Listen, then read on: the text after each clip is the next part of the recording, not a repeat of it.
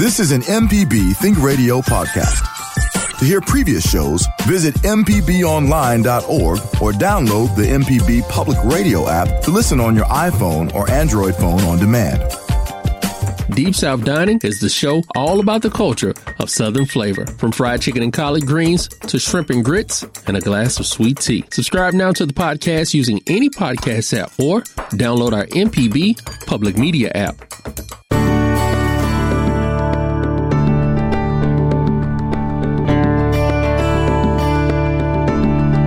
Good morning, and thanks for tuning in. You're listening to Southern Remedy, Healthy and Fit on MPB Think Radio.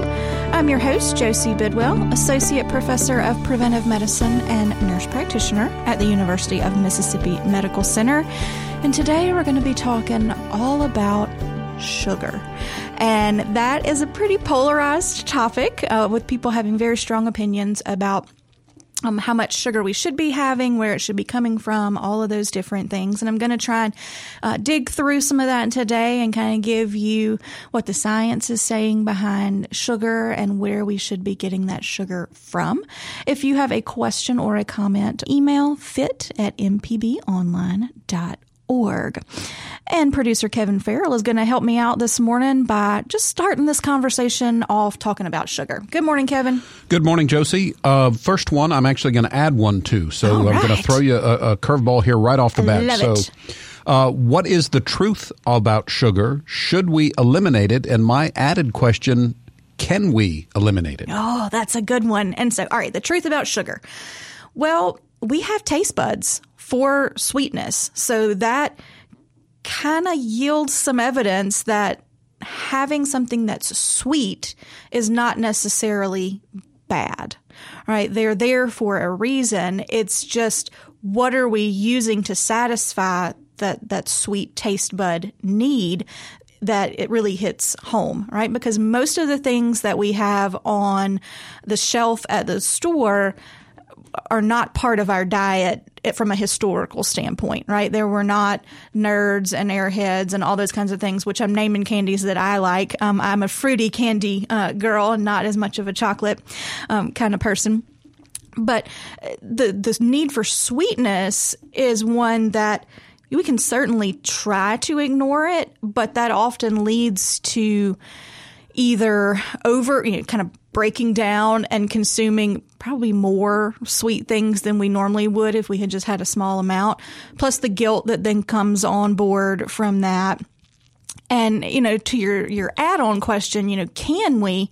Again, it depends on, are we talking about natural sugar or added sugar, right? And it would be incredibly hard to have any type of balanced diet without natural sugars on board, right? We can certainly limit the number of added sugars that we have, and we should. And that's the kind of evidence that I'm going to lay out during the rest of the show is why we need to be limiting those. But I'll often hear people say, well, I cut out sugar, and I usually want to go with, you cut out added sugars, because to cut out all sugar would be extremely restrictive. All right, so you've mentioned both of those terms, so tell us the difference between natural and added sugar. All right, so natural means they're naturally present in the food. It kind of seems easy, but then when you think about what does that actually mean? Because again, we're thinking about sweet things, right? But there are natural sugars in foods that we would not consider sweet. So, of course, fruit has natural sugars, but so do vegetables, so do grains, so do beans and legumes, and even nuts and seeds and dairy. All of those have naturally occurring sugars within them. So if it came that way, then that is a naturally occurring sugar. A added sugar, we really want to think about it being processed and concentrated. Okay, so that all that's in it is the sugar, regardless of what variety that takes in terms of granulated or syrups, liquids, those kinds of things. If it is processed, concentrated sugars or syrups, and we are adding that to the food, whether that be at the table, you're adding a sugar, a syrup, something like that onto your food, or it's done, while we're baking something, we're adding sugars to it, or at the processing facility where those packaged items are consumed or are created. All of that is going to be kind of in the added category of things. So that's why when people say I've eliminated sugar, I usually go, have you? Because you would have to eliminate fruits, veggies, grains, dairy, beans, nuts, seeds. So that leaves very little things in which to eat. Pretty much just meat would be. And there are carnivore diet folks out there. But again, that's a very restrictive dietary pattern that I would not kind of equate to being balanced, because you are going to miss out on some nutrients there. This is Southern Remedy, Healthy and Fit, with Josie Bidwell. Today, Josie and I are talking about sugar. So, Josie, what do we mean by an empty calorie? Well, again, that kind of goes back to what I talked about with it being kind of concentrated or processed. And I think it's important to take one step back and think about when I say the word concentrated, the opposite of that would be unconcentrated, right? So foods that have natural sugars in them, when we don't mess with them too much, they are full of water. They are full of fiber. So that sugar that is within them, that natural sugar, is not kind of as densely compacted. There's other stuff in there. And fiber and water both have no calories, and they fill you up. So that's why consuming more kind of natural sugar in their whole food form can be a strategy for helping with weight loss.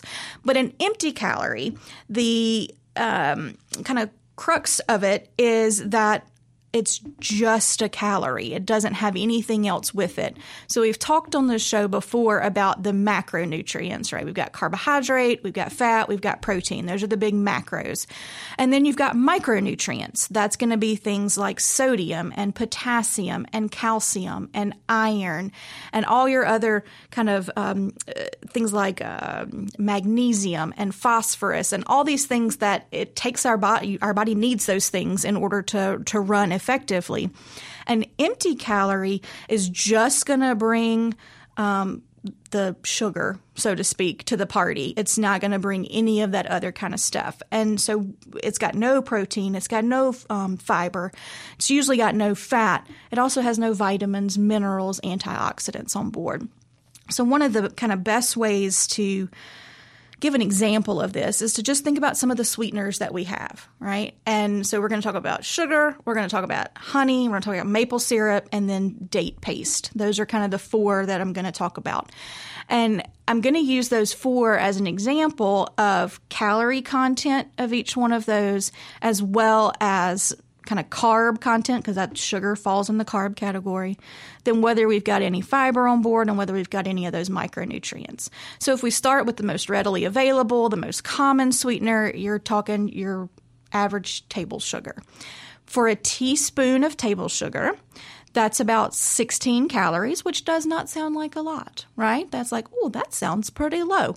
I also want you to think about how relatively small a teaspoon is. But that's 16 calories, about 4.2 carbs. All of that is sugar. And it has, again, no fat, no protein, no fiber, and really no micronutrients. When you look at it, it's got 0.1 milligrams of potassium. That is none in terms of the kind of potassium content that you need. What about honey? Because a lot of times I'll have patients say, well, I stopped using sugar, I'm using honey. Is that any better?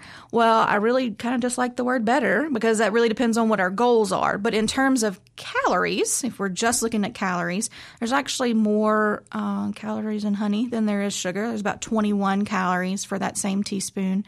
5.8 of those are carbohydrates. Again, we have no fat, no protein, no fiber. We've got 0.2% iron, so just a little spit of iron, but we've got 3.6 milligrams of potassium. Still not a lot, but a little bit more than we had in the sugar, right? What is not fleshed out here is the antioxidants that are in honey. So there are some additional health benefits there, but just in terms of kind of calorie and carb count, as well as those micronutrients. Maple syrup. Maple syrup is delicious, and it's also one that I use, especially when I'm sweetening things like my oatmeal and that kind of stuff. But I have to count those things if I'm really looking at added sugars. There's 18 calories in a teaspoon of maple syrup, 5 grams of carb, all from the sugar. There's no fiber, no protein, no fat in that. But we do have 1% iron and 12.5 milligrams of potassium. So we've increased the micronutrient content kind of as we've gone up in these.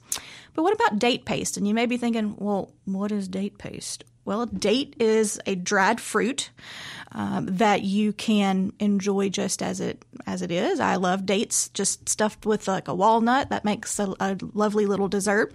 But you can also dehydrate them and grind them down into sugar. You can put them in a blender and blitz them up and make date paste. And that is a lovely way to sweeten things, and one of the ways I try and sweeten things a lot. Again, about 20 calories per teaspoon, 4.7 grams of carbohydrates, but here we have some fiber. So 0.8 grams of that carbohydrate is coming from fiber because it is a whole fruit that we are blitzing up. And then we've got 1% of iron and 30 milligrams of potassium. So all of these are added sugars, except the date paste. You could kind of put it in a naturally occurring sugar frame of reference because you're just blitzing up the whole fruit there. But all of them have roughly the same number of calories, the same number of carbohydrates. It's just the micronutrient content and the fiber content that changes here. And so all of them that would be considered added are relatively empty calories because there's not anything else on board there. What you got for me, Kevin? All right, Josie, before we move on to the next question, you have intrigued me about this date paste. So we chatted a little bit off air, but remind listeners or let listeners know, because you said this is probably not something you'd be able to find in the grocery store. You have to make it yourself. If you're interested in trying date paste, how do you make it? Well, you'd get yourself some dried dates, and there are several varieties of those, and as you get fancier ones, of course, the price goes up on those. So kind of the Rolls Royce of dates would be your medjool date. It's going to be a little bit sweeter, a little bit chewier, those kinds of things. It's also much pricier. There are cheaper options, and I usually go for one of those cheaper options unless the medjools are on sale, and then I snatch them up and I store them in the freezer. And that's a good place to put these because these have got a lot of sugar kind of content in them. So if they sit out on the counter, they kind of will get a little funky looking. But they actually have dates at Dollar Tree. So sometimes I just snag a bag from there. But you would take your date. It's usually going to be kind of firm because it's dried, kind of dehydrated. And most of them have pits in it, just like a cherry would have a pit in the middle of it, and that needs to come out. I don't care what kind of blender you got, you're not whirling that up. And you certainly don't want to bite into it. So you want to take that pit out, and then I just put them in a little jar or bowl and add some warm, not boiling water, but pretty warm water, and let them sit for 10 to 15 minutes and just kind of soften up. It just gives your blender a break a little bit depending on what type you have. And then you just drain them, throw those over in your blender, and then you can add whatever you want. Like if you're going to use this solely for really sweet applications, like a dessert type application, you could add some vanilla extract to that and give it that kind of flavor. You could add cinnamon to it if you wanted to do that. I just put it in a mason jar and put a lid on it and put that in the fridge, and it'll hang out for about a week in there. And I'm usually done with mine in the week as well. If it seems too thick, just add a couple of splashes of water into that blender as well to get it to the consistency that you enjoy, and then kind of play around with how much you're going to need in whatever recipe you're doing, because it's not going to be a one-to-one swap if you're baking with it there. It's going to depend on how sweet that individual date is and all those different kinds of things there. Now, you can find date syrup and date sugar in a lot of the grocery stores. I just prefer the paste because you maintain all that fiber with that because you've blitzed up the whole thing. Yeah. All right. We have a question on we have a caller on the line. They're not quite ready for us though. So I think we can go ahead and kind of start one of our other questions. All right, if you don't mind, I have one final date paste question. Oh, I love it. I am intrigued about your intriguingness with date paste. So is the final consistency is like granulated sugar or moister than that? Oh, yeah. It's going to be like custard, kind of. So, something that you specifically need the granulation for, not going to work with this, but putting it in your oatmeal, putting it in if you in your coffee creamer that you may make, those kinds of things. And you can put it in baked goods as well. You just may have to adjust the hydration that you use in that dough because it is going to be a little wetter than some of the other things there. All right, I think our caller is ready, so we'll go to Leland and say good morning to Dot. How can we help you, Dot? Yes, you didn't mention molasses. I use molasses like on French toast, unsulfurated, or sometimes what's the other one, sorghum molasses. Mm-hmm. And you didn't mention that, and I just wondered if you had any comment about that. Yeah, absolutely. So there are tons of sweeteners out there. I just pulled out a couple to highlight there, but there's molasses, like you mentioned. There's agave nectar. There's brown rice syrup. There's a variety of different kinds of molasses out there. And it sounds like you're not using a ton of it. You're kind of just using it on your toast. And that's really the take home, is that we don't need to be adding a ton of added things to it. No, but very sparingly. Yeah. Very, very sparingly. But in terms... But sometimes I just need something. Sometimes I need of just course. something sweet, and I don't want to use sugar, and that's what I... Exactly. Like molasses may have some, potassium or some benefit. It does. It does. Nutritional-wise, that sugar does not. It does. So actually there was a study out... not quite sure in the year, probably in the last 5 to 6 years, by the Academy of Nutrition and Dietetics that looked at all of those sweeteners and kind of ranked them in terms of antioxidant content. So which ones had the most kind of good for us antioxidants. And the take home of it, they looked at probably, 12 or 13 different sweeteners, and all of them, except for 2, basically didn't have enough antioxidant content to get real excited about. The worst performing ones were things like, actually the worst one was brown rice syrup. The next one was agave nectar. Then I think honey might have been next, but right next to sugar.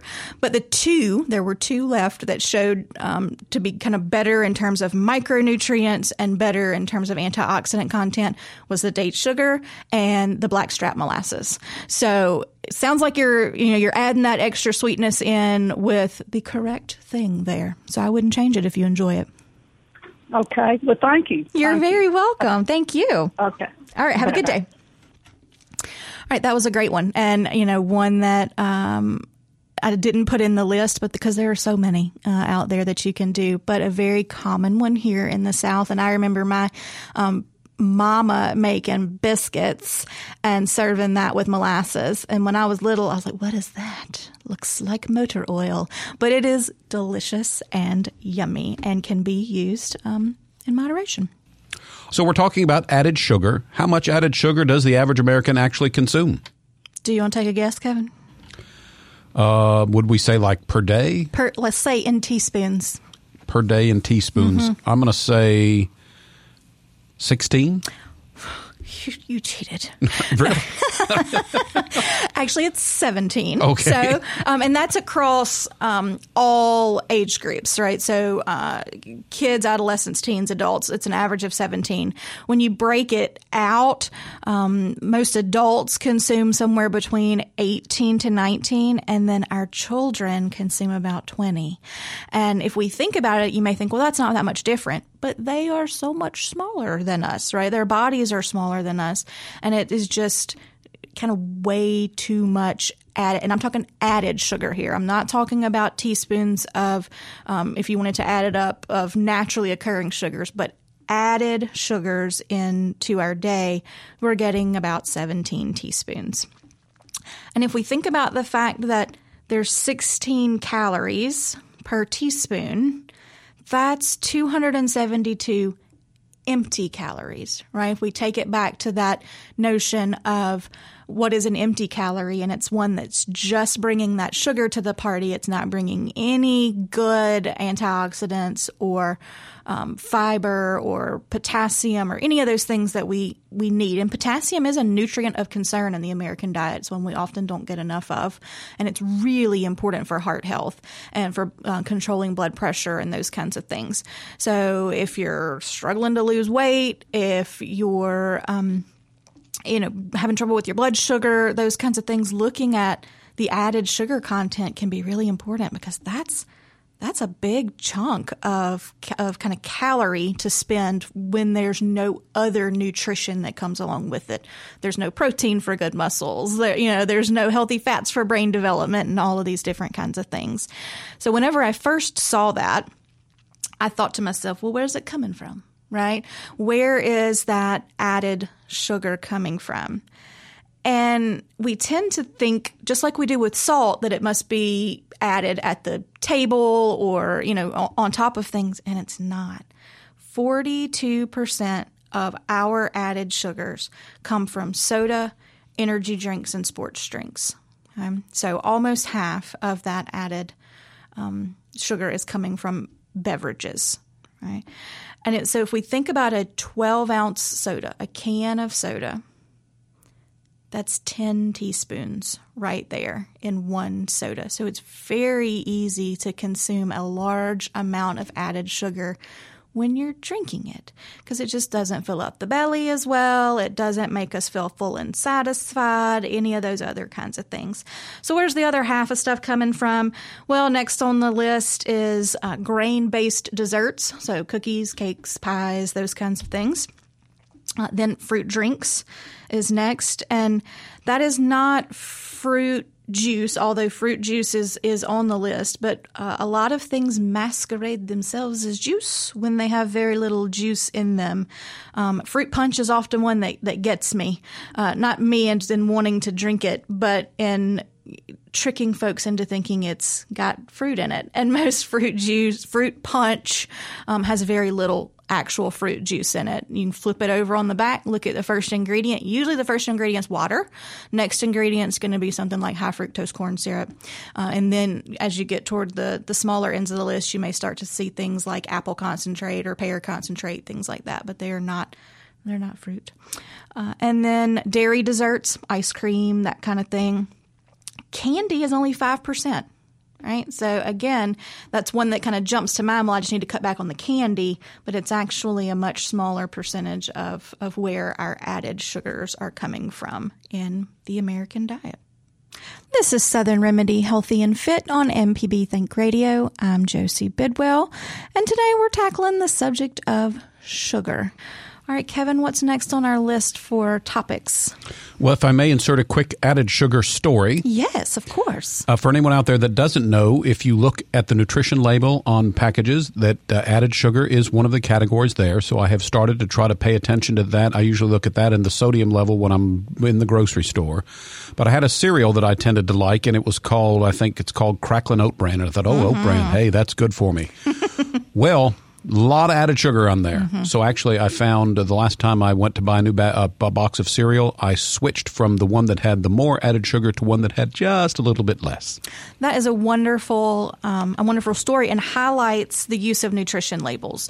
So prior to, I think, 2019, maybe a little bit earlier than that, the label did not have that added sugar broken out on there. It's, you'll look and you'll see total carbohydrates, and then you'll see sugar, and you'll see fiber. And that's kind of the breakout there. And you can kind of do some calculations on your net carbs from that. But what's that sugar coming from? Is it naturally occurring sugar? Because when you look at a bottle of milk or a carton of milk, it's going to say 12 grams of sugar on there under the carbohydrate, but that's the naturally occurring sugars in the milk. It's not chocolate milk where we've added sweetener to that. With the new labels, you will see that broken out. Now, the caveat to that is The rollout of those new labels have been a little bit slower, and it depends on how big the company is and how shelf-stable the product is as to when their mandate for new labels went into place. So you may still see some things with some of the older labels on them that don't have it broken out. You mentioned kind of comparing brands to see which ones had less added sugar in it. And that's a really good way to do it. Another thing that you can think about is 4 grams of sugar is a teaspoon. So if you're looking at the back of a package and comparing one to the other, or just looking at it and let's say it has 12 grams of added sugar, that's 3 teaspoons of added sugar there. Another kind of quick way to look at it is probably one of the areas that nobody looks at on the nutrition label, but it's the percents that are on there. And those are percent daily values. And that the percents that are on there, of course, are based off a 2,000 calorie diet, which may or may not fit your individual nutritional needs. But it is a quick way to look at it. In general, when we're talking about a nutrient, if the percent daily value for that serving is less than 5% or less, we consider that low in that particular thing. If it's greater than 20% or greater, then we consider that high in that particular item. So if your cereal had, 5% of your daily value of sugar in it, that would be kind of considered a low added sugar item versus something that was maybe 20 or 25%. And then you got all that in the middle, which is a big gap, right? You got anywhere from 6% to 19% in there. But, you would just kind of consider that more of a moderate sugar content food, and then you would have to judge how that fits into your overall dietary pattern and whether you want to spend that much for that one thing there. Looks like we got a caller on the line, Josie. Yeah, we do. We're going to go down to Mobile and say good morning to Nathan. How can we help you? Good morning. Yes, I was curious about the sugar alcohol. Yeah. It's like a newer form, I guess, of sugar, and I've gotten used to, 4 grams is about one teaspoon of sugar, but it's kind of hard to tell with this new sugar alcohol. They took, no sugar or 0, gram sugar, but then I don't know how to compare that with sugar alcohol. Absolutely. And so sugar alcohols there are some better ones, and then there are some older ones. Usually if you're looking on a package in the ingredient list and something ends in OL, like xylitol, erythritol, that kind of stuff, that is a sugar alcohol. And they can be part of a diet, a healthy diet. What we don't want to do is overconsume them because they can cause some GI upset. So they can cause some bloating, some gas, even some diarrhea when consumed in large amounts. Now, sugar alcohols don't really affect the blood sugar, but you get about half of the calories that you would from a regular sugar. So they're not completely calorie free. That's why they're not considered technically an artificial sweetener, because they do have some calorie associated with them. The ones that are kind of newer and better the one in particular that I'm okay with using is erythritol.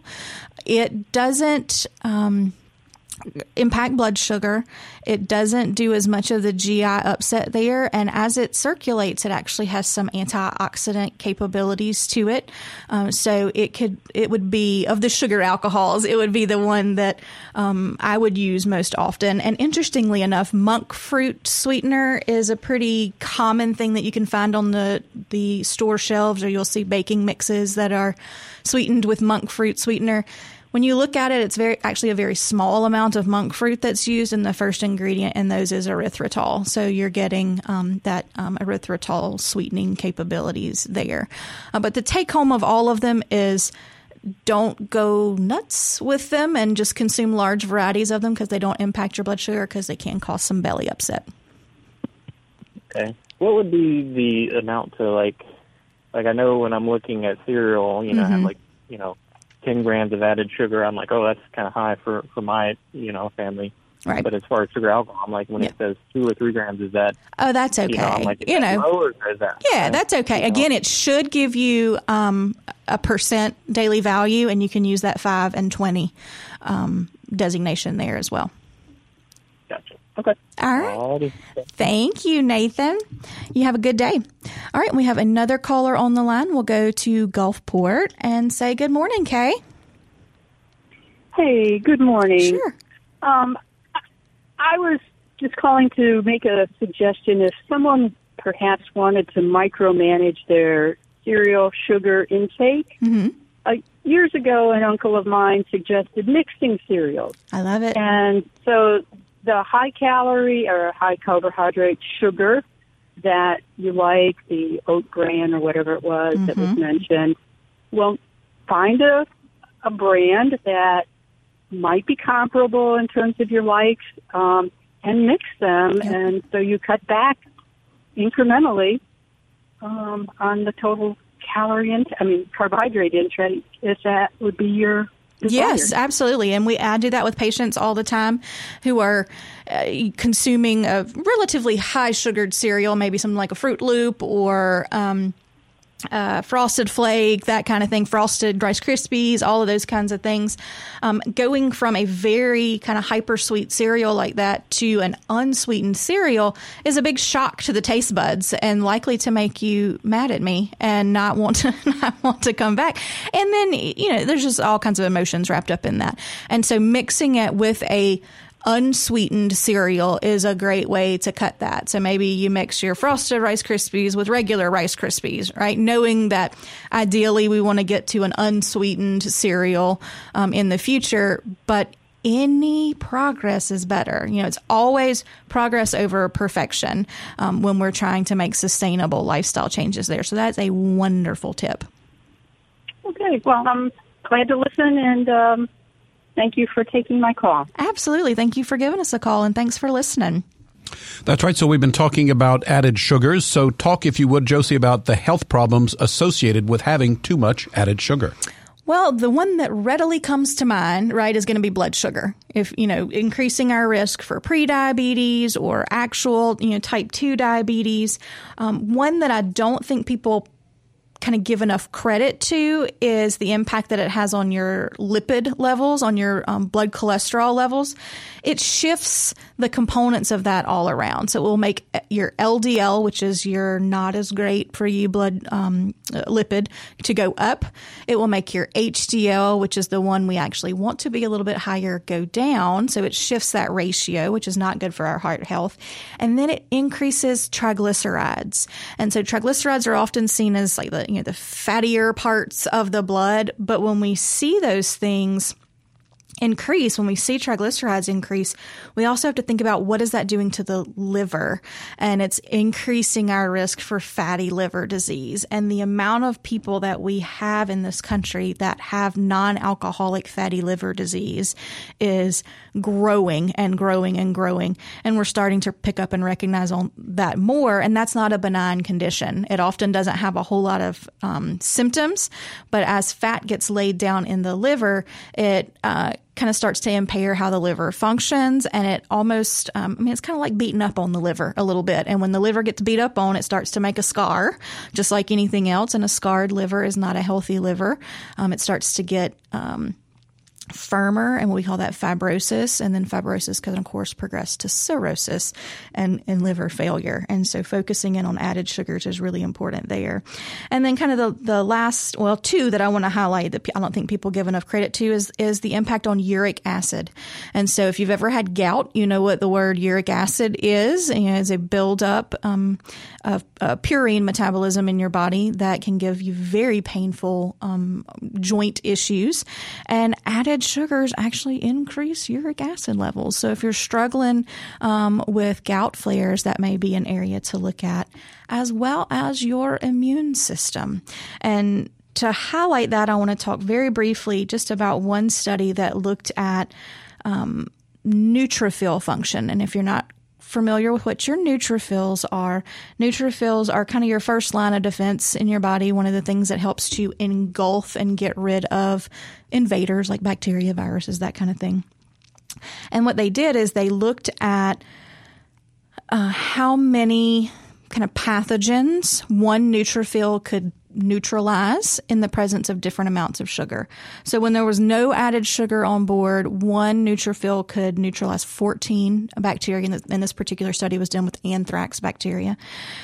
Whereas we get to 18 teaspoons of added sugar, which is right where I said the average American is, one neutrophil could only neutralize 2 bacteria. So a pretty dramatic reduction in kind of that first wave immune response there. And that lasted up to 5 hours. So if you're eating, very high added sugar meals at every meal and snacks as well, we could be weakening our immune system there. And it was interesting that it was not replicated when that sugar was replaced with starch. So when that sugary cereal was replaced with oatmeal, we didn't see the same reduction in immune function there. So overall, important to begin looking at how to reduce our added sugars. We do have a couple callers on the line that I want to get to. I think that'll take us up to the end of the show. So I want to give one piece of information that I haven't given out so far, and that is how much added sugar is too much. What are our goals? And the American Heart Association has put those guidelines out that recommend no more than 6 teaspoons of added sugar for women and no more than 9 teaspoons for men. So that is a kind of a good number just to keep in your head. That way, when you're looking at packages, you can go, ooh, this has 6 teaspoons of added sugar in it. I don't know if I want to spend all my sugar right here in this particular item. All right, we're going to go to Yazoo County and say, good morning, Belle. How can we help you? Hi, thank you. I have a question. Mm-hmm. The term antioxidant is simple enough. Does not oxidize. But does not oxidize with what? Gotcha. And what does that mean? Yeah, absolutely. Thank you. I'll take it off the air. Absolutely. Great question. So what we're talking about in terms of antioxidants in our body is the ability to scavenge free radicals. So free radicals you can think of as just kind of unstable oxygen atoms that are produced in our body secondary to inflammation. So it can be from different stresses on the body, whether that be emotional stress, physical stress. We produce kind of these unstable things, and they kind of just, if we want to think about it in the simplest of terms, crash around in there and do things we don't need for them to do. But they're associated with things like aging, cancer, and all of those different kinds of things. So the thought is that if we increase our antioxidant content, we're able to kind of scavenge or neutralize some of those free radicals that are going around and thereby reduce out some of the inflammation that is in our body. So that's the take home on that. All right, let's go to Bay Springs and say good morning to you, Jeannie. How can we help you? Yes, I was wondering what are your thoughts on Truvia by stevia? Yep. Excellent. So stevia is the compound that is kind of harvested from the leaves of this particular plant.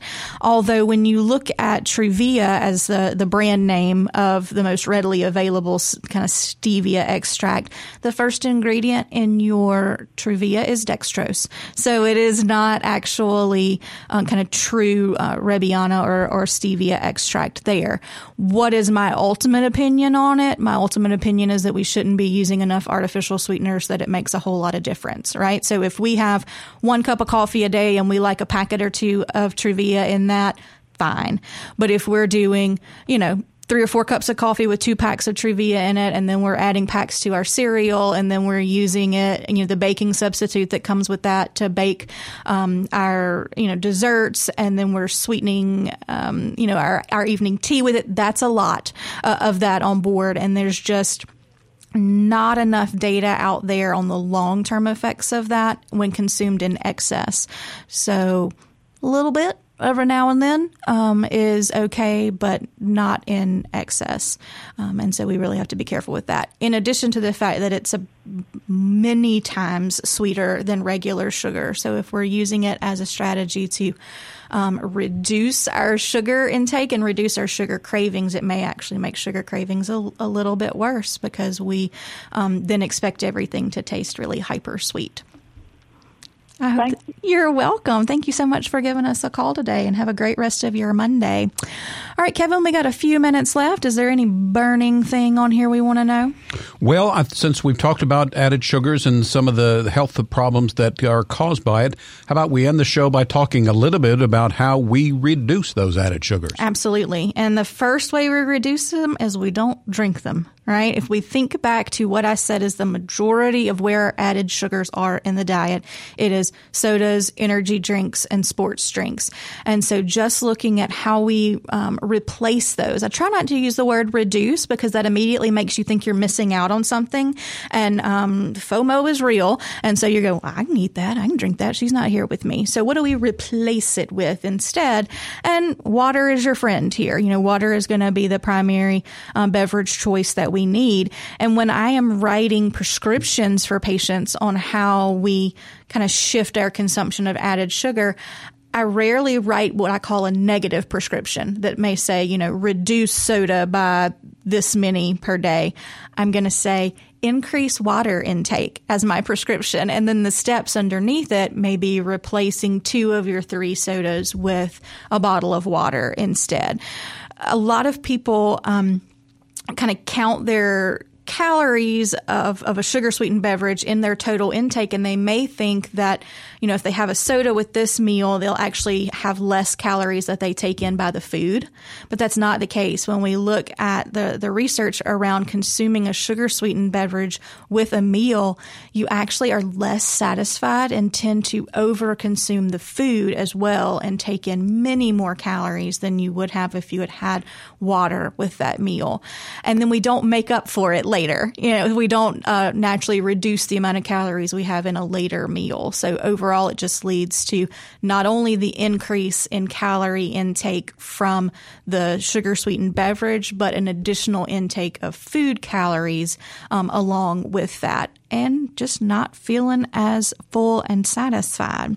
One of the other things that, we work on is identifying your kind of trigger foods or what you know you are going to eat if it's here, right? For me, it's peanut butter M&Ms. I love them. And if my children get me that for Mother's Day, which they do every year, I am going to eat that. But I do not buy peanut butter M&Ms at the store because if they are home, then I'm going to eat them every single day. And that is not what needs to happen in terms of keeping my added sugars under control. So kind of making a list of those foods that you know are going to be a problem if they're in your house, and maybe choosing not to bring those in or not bring them in as frequently.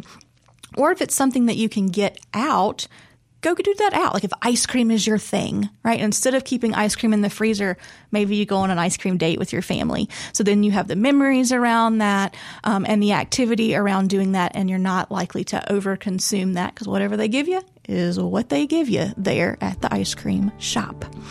All right, that went by super quick. If you have questions that you didn't get in today about sugars and added sugars in particular, I'd love to answer those for you. You can email me anytime at fit@mpbonline.org. If you didn't catch the show in its entirety and you want to go back and listen, you can do that by searching for our podcast. You just search for Southern Remedy on your favorite podcasting app. I've been your host, Josie Bidwell, with our wonderful producer, Kevin Farrell, and our call screener, Abram Nanny. And you've been listening to Southern Remedy, Healthy and Fit on MPB Think Radio. This is an MPB Think Radio podcast. To hear previous shows, visit mpbonline.org or download the MPB Public Radio app to listen on your iPhone or Android phone on demand.